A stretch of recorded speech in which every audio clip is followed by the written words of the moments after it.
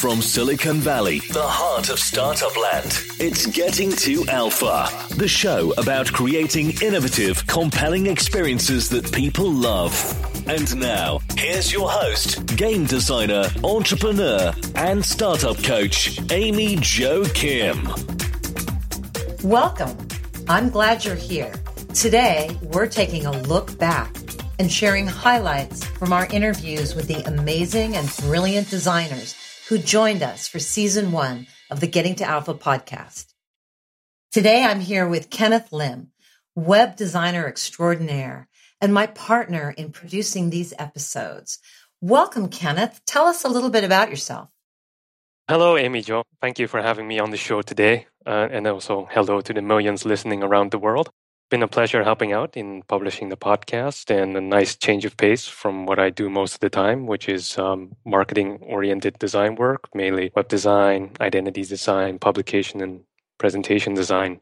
And I'm from Amsterdam, the Netherlands, where I still live today.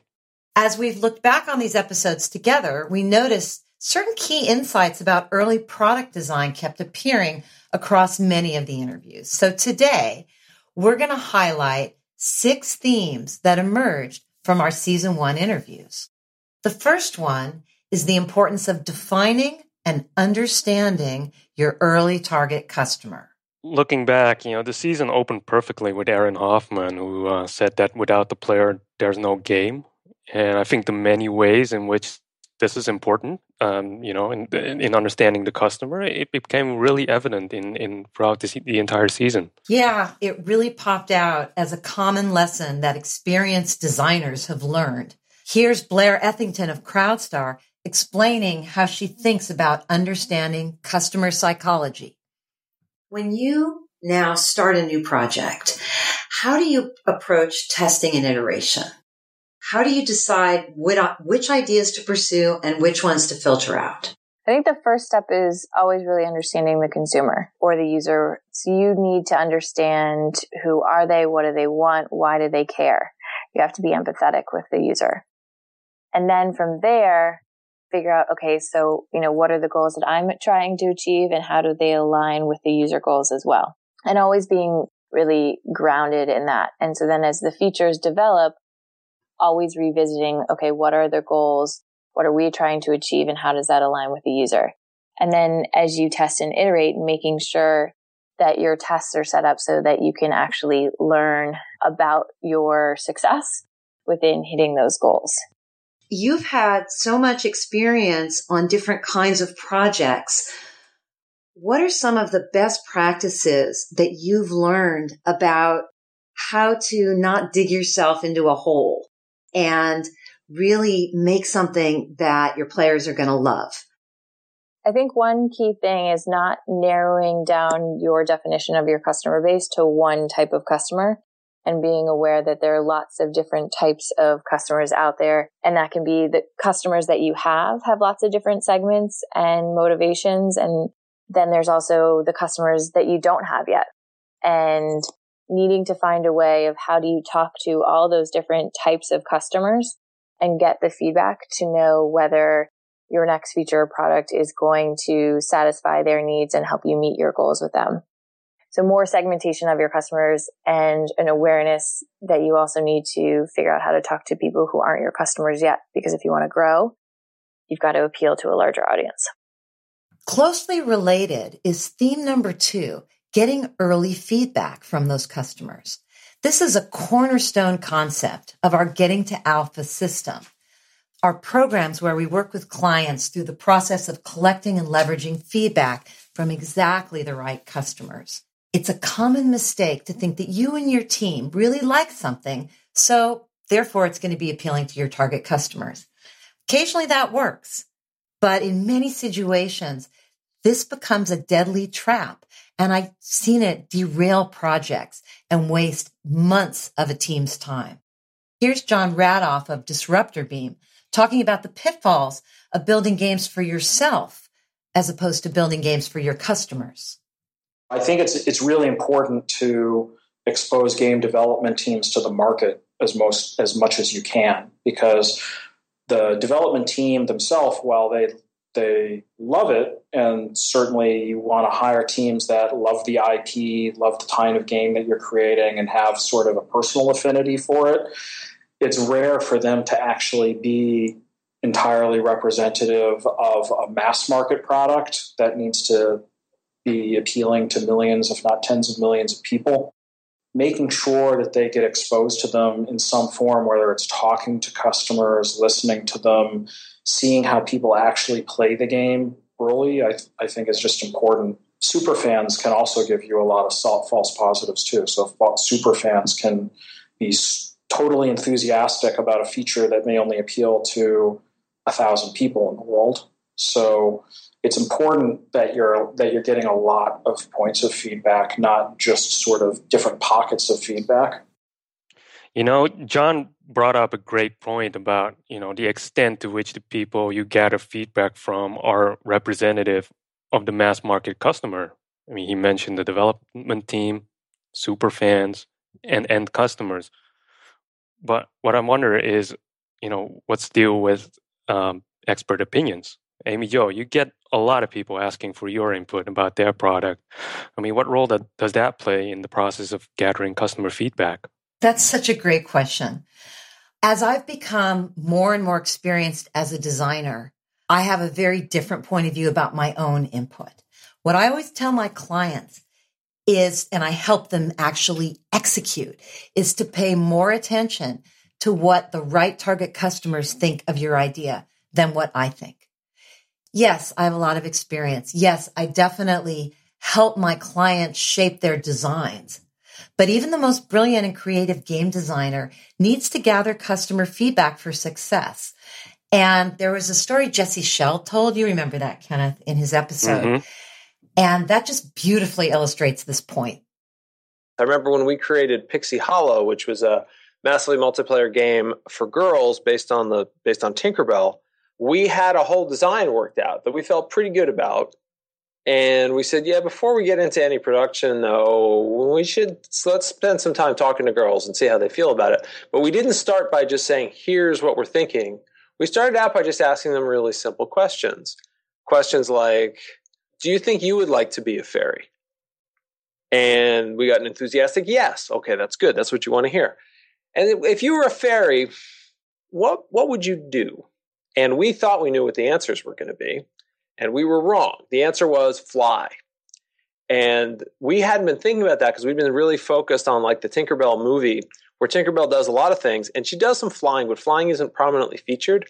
And so we hadn't been thinking about flying. But flying was like really central with the girls we talked to. And we started talking to more and more girls. And like, wow, they really expect that. And that wasn't in our plan at all. We immediately changed our plan. And we made it so that you're flying every second of the game.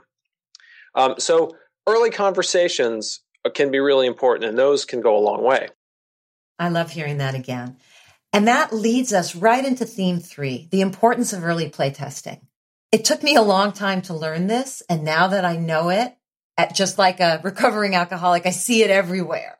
And it's really emotionally challenging to show your customers your beloved idea in rough form. It's really hard. Usually you don't get the feedback that you had hoped for, but what you get is accelerated learning. And if you're testing with the right early customers, this feedback helps you avoid costly mistakes and unproductive cul-de-sacs. It just saves so much time and money. That's why I and so many of the people we talk to have become so passionate about it. Here's Catherine Isbister, game design professor from NYU and UC Santa Cruz, talking about the importance of building and testing your idea, not just dreaming and talking about it. If you look at how often people iterate a system, it's not nearly frequently enough, and it's not nearly along the lines of what typically happens in game development. And that's quite frankly necessary in order to achieve an actually engaging, highly interactive experience, right? So I think that's one of the big mistakes I see beginners make. So what do they do instead? They talk about their idea a lot. They spend a lot of time in this verbal idea phase. And then they may linger too long in trying to craft a prototype that gets to where they would like it to be without sharing it with people and getting feedback. And with game design students, sometimes that can mean they really don't actually have the technical or artistic or other chops they need to get a prototype together that represents their idea. And part of what they need to be doing is finding the right teammates to do that, or modulating their ideas so that they can actually craft something. I think a lot of beginning designers don't realize that the idea is worth nothing if you can't actually build it and test it and take it to the next step. So even if you love some idea, it may just be completely out of scale with what you can actually execute on, and it's not really worth pursuing for too long, right? It's not worth wasting the time on. What's funny is that you briefly mentioned Eric Zimmerman from NYU in your interview with Catherine, and when Eric was a guest on the podcast, he had even more pointed remarks about this topic, didn't he? Yeah, that's true. Eric has been beating that playtesting drum really loudly for years and years. Personally, I've learned a lot from his approach to early iterative playtesting, and I have made those mistakes and learned from them. Let's take a listen to what Eric has to say. I have been called a playtesting fundamentalist because I really believe that playtesting as early as you can is the key to game design. Do have some caveats, and maybe we can talk about that. But in general, I think the biggest mistake that people don't do is they don't rely on an iterative process where they do rapid prototyping and they base their design decisions on their experience of the prototype. There's often an idea when people are entering into an industry for the first time, whether it's they want to make films or write a book or make a video game, that somehow the idea of the game, the concept behind the game, is the main thing. Once you have that concept, well then, just executing the game is the matter of, crossing your T's and dotting your I's. But really, it couldn't be further from the truth. I really think that any idea is a valid starting point. The actual design happens once you start building the game and playtesting it, seeing what the prototype is trying to tell you about what's working and what's not working in the game. The only time when an idea in and of itself might be, sufficient is if you're doing a complete copy of an existing game, because then you don't have any uncertainty about the way things are going to play out. But the more innovative, the more you want to mix and match genres, the more you want to try out new ways of telling stories or new forms of player interaction or new kinds of social relationships among your players or communities that you want to form, the more you want to innovate, the more essential it is to playtest and prototype, because you just don't know in advance what's going to work and what's not going to work. In fact, one of the pleasures of playtesting is seeing all of your brilliant ideas, shattered on the rocks of reality. But if you can learn to enjoy that painful process of coming to the truth about your design through playtesting, then you also can take advantage of it and learn to benefit, for example, from happy accidents that can occur during playtesting, or collaborate with your players as they playtest your games and gain from their insight and wisdom into your own design process. So I can't emphasize it enough, but I think one of the big problems at the start is that people overemphasize the idea. Then they just want to iterate on what's the best idea. Let's argue in the abstract about whose idea is working. If I have a group of students and they're arguing about whose idea is better, I say, okay, you know what? Everyone go make a prototype, come back here in 15 minutes, and we'll try them out. I actually teach game design off the computer so that everything is a tabletop game or a physical game or a social game, so that people can quickly prototype and iterate ideas. I understand it's harder to do that once you move to a digital medium. And of course, we have plenty of video game making classes at NYU as well, but the fundamentals courses are all off the computer. But I would say that to me, that idea that you just want to play test early and often is very essential to my approach. Eric and Catherine, they're both professors in game design, and it's great that we have people like them, as well as Tracy Fullerton and Jesse Schell, to help familiarize young game designers with practices like early playtesting, because it's really something that continues to be important throughout a game design career, isn't it? A good example of that is Erin Hoffman. She was our very first interview in the series. She's a working designer. She's now at Glass Labs, but she's been at Zynga. She runs her own company. She's a very experienced game designer. And she expands on these ideas beautifully and articulates both the challenges and power of this approach.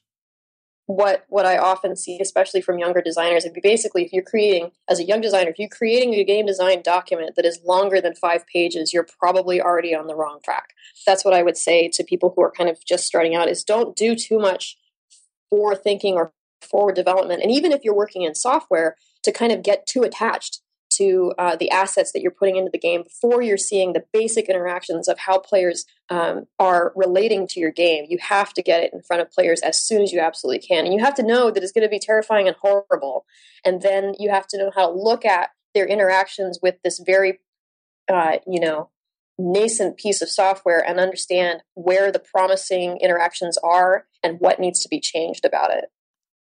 And then there's Jesse Schell, who is both an educator and a professional game designer. Here, Jesse shares his experiences with getting feedback on rough prototypes. And his words, as we're talking, they really echo and reinforce what we've been hearing from all these other great designers about the power of early rough prototypes. And one of the rules that we know is, if my game's really ugly and it's still fun, I'm in really good shape. So it's okay to test things that don't look very good, but have like the right play mechanics. And one of the advantages, you actually have a lot of benefits when you work with kids, because kids have a good imagination and adults have a bad one. So you can ask kids to imagine that things were different than they are, but adults have a harder time doing that. The other good thing is, if you bring people really rough prototypes that are unfinished, they're more likely to give you honest feedback. If you give somebody something really polished, they're less likely to tell you the truth about how they feel about it, because they feel like it's already done, and so that their feedback's not going to matter. But if you bring a thing that's all kind of janky and broken and a lot of rough edges, they'll tell you the truth about what they like and don't like about it. Let's turn our attention to theme number 4. The power of story and narrative. Yeah, this was brought up multiple times as an organizing principle of game design. That's right. And to sum it up, I really like this section of our interview with John Radoff, where he describes the importance of narrative for making the experience both accessible and relatable. I'd say that almost any game has some kind of narrative to it. Now, narrative doesn't necessarily mean that you're telling a story with dialogue and a plot. Like, you can still have a fiction around a game so that it's accessible to the player and they understand what's going on.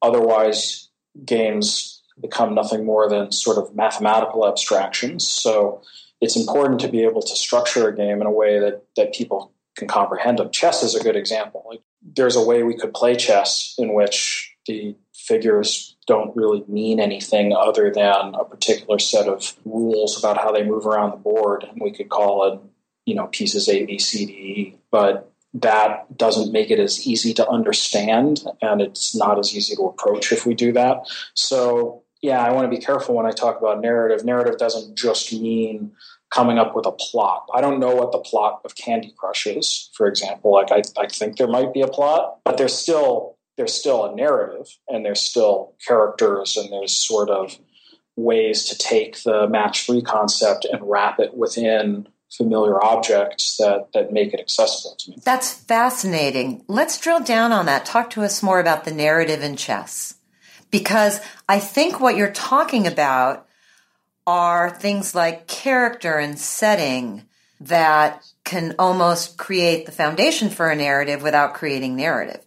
So talk to us about what your thoughts are about that, how you think about narrative that's not obvious, and what are the elements that can set up like minimum viable narrative.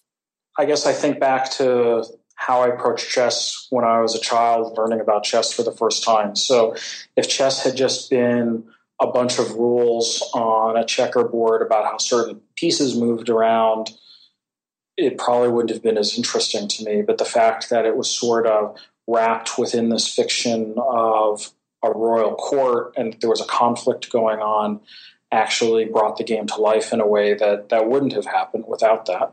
So, that said, there's games like Go that are essentially that abstract, and there's a huge number of people who love a game like that, but I didn't pick up Go. So whatever it was about Go didn't work on me when I was a kid, whereas chess did, and I think the story aspect of it, even though it's the most tenuous of stories, is part of what made it appealing to me, and I think makes it appealing to a lot of other people. So you don't need character and plot and setting and themes and all these things that people talk about in fiction writing. You can have aspects of it. Sometimes it's world building. Sometimes it's just a matter of humanizing aspects of the interface or the objects that you interact with. But it's about making it more familiar. This line of thinking leads naturally into our next theme. Number 5, the importance of taking a player-centric view of your game or product as you're designing your experience. Yeah, absolutely. And Chelsea Howe from Electronic Arts shared more details on that and had a really interesting and surprising point of view about how to please players by actually withholding pleasure. I'm working on kind of a critique of free-to-play under the guise of kind of like aggressive versus submissive tendencies, and how free-to-play really puts us in this place of, like, I guess traditional free-to-play, where you have like energy mechanics, essentially makes the game in a position to withhold pleasure from you unless you comply to the game's desired behavioral patterns. So it'll say, okay, you're done. No more pleasure for you. Come back in 2 hours. It's about pleasure withholding, and it's about behavioral compliance, and it's about obedience. Like, fundamentally, a lot of designers approach free-to-play by figuring out how to get players to be obedient to their what they perceive as an optimal behavior pattern, which is super interesting. A lot of people approach game design in the free-to-play space with the product and business best interest in mind above the player's best interest. I think that fundamentally, like, whether you prioritize your business above the player or the player above your business is what really makes the difference. And I think most people who are actually making games that do have positive impact see that prioritizing the player fundamentally will lead to successful business. And they fundamentally, like, that just affects all of these little tiny choices that add up to make the difference between a game that feels great and a game that feels manipulative. I love that. And it applies even more so to learning games, where the objective is to teach players something new and keep them engaged. Product designers and educators, they both have a lot to learn from game design in this area. And Aaron Hoffman is at the forefront of this movement to make learning more fun and engaging and player-centric. What I want is for game designers and people who have a game design inclination to start thinking about how the systems that they make in software are responding to the humanity of the player that they encounter, which I think that they inevitably do. It's just that we don't really sort of become metacognitive about this and think about what it means. But in learning, it means that a game can stay one step ahead of a player and pull something out that's responding to feedback that they've put into the system and say, hey, you've been doing this series of actions. What about this action that might be just outside of your comfort zone, but might lead you to make a leap forward? And so I think that game designers have a tremendous amount of potential that is untapped to really change learning. Yeah, that was wonderful. And another thing I enjoyed when listening to these episodes was to see how deeply passionate these guests were about their work. I mean, it has to be a big challenge for game designers to keep that passion alive while also ruthlessly testing, iterating their ideas with early customers. Absolutely. That's one of the toughest and also the most important parts of the job if you want to be successful. So this leads us into theme 6, which is being emotionally dispassionate as a creator and resisting the urge to fall in love with your own designs. It's really hard. How do successful designers walk that line? Here's Eric Zimmerman's take. I think that there's kind of specific tips and tricks, but I think that the most important thing to get playtesting right is an attitude. It's an attitude towards the idea of playtesting. And what I mean is that I feel that design makes us better people because, for example, to design something, you have to put yourself in the shoes, in the place of another person and think about how is someone who's never seen this game before going to learn how to use the controls and interface? How are they going to adjust to the difficulty curve that I'm designing, etc.? So design is an intrinsically humanizing discipline on many levels. And I think in playtesting as well.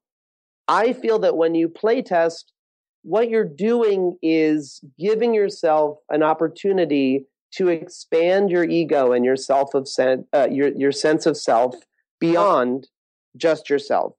That you can expand your sense of authorship to include your playtesters. And that, for example, this whole idea of valuing the brilliant genius idea over everything, I think it's more important to value the process by which you're making something. And there's a lot of ego in this idea of I have a brilliant idea and there's a creative director on a team and the team is just there to implement the genius visionaries idea. And I think that's the opposite way that's worked for me in the past of how games are developed. That games are a team effort, that anybody can contribute ideas, but even more significantly, that a game is about a collaboration between you and your audience that you find and use as you begin playtesting your game and moving forward. And Tracy Fullerton, who runs the world-renowned game design program at the USC Film School, has some great things to say about this. And she's got lots of experience with this struggle. I think her advice is golden for all aspiring entrepreneurs. Once you love something, that is not the time to stop listening to the users, to the players, to the testers. So unfortunately, a lot of times we fall in love with our own designs, and we tend to, we might not fall in love with the first one, but, maybe by the fifth or the sixth, we're starting to fall in love with it. And then we stop seeing the body language, the face, the sort of facial expressions when people are testing. We explain those away. The most successful designers that I've seen are the ones that continue to it's not that they're not in love with because they really love what they're doing, but they continue to be open to the problems and keep hacking away at those problems and keep perfecting, keep making their solutions more elegant. There was an advertisement for this new movie, Whiplash. Has anybody seen it? And they're playing the drums. And at the end, and it's about, I don't exactly know, but it's definitely about creative drive. And at the end, somebody says, the enemy of greatness is, there's the two words that are the enemy of greatness. It's good job. That just really hit me because I say that all the time, just by the way. I say that to my students all the time, but maybe I'll stop because the designers that I see that really have done great things are the ones that never tell themselves they've done a good job. They ask themselves, okay, that's good. What's next? Yeah, and that entire point about what's next really reminds me of something Dan Cook mentioned as well in his interview, which was the stage gate model. I mean, he uses that to weed out bad ideas from good ones. I mean, I had never heard of the stage gate model, so that was really enlightening. Me too. I first learned about the stage gate model from Dan, and I love his approach to killing your babies and the importance of having more than one idea in development. Can you kill things early? I talked about momentum on a project earlier. And one of the things that happens is you get emotionally invested in a project. And it's the only project you have, and you can't imagine your life without it. And so even when all these negative signs are building up, you really don't have anything else to compare it to, and you don't want to get rid of it. You'll find tons of excuses to not kill the project. So some of the things that have helped me deal with that is having more rigorous understanding of what a good project is and a bad project is. And then the other piece is leaning towards killing things earlier rather than not. And then the last bit would be having alternatives, like always having like 2 or 3 alternatives in my head at once, so that even if I kill something, I know that I can jump onto another experiment, which is also promising. And that's helped me deal with the very expensive mistake of developing a bad experiment for too long.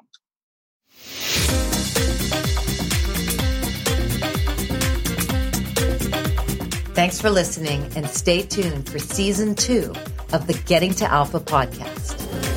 Thanks for listening to Getting to Alpha with Amy Jo Kim, the shows that help you innovate faster and smarter. Be sure to check out our website, gettingtoalpha.com. That's getting2alpha.com for more great resources and podcast episodes.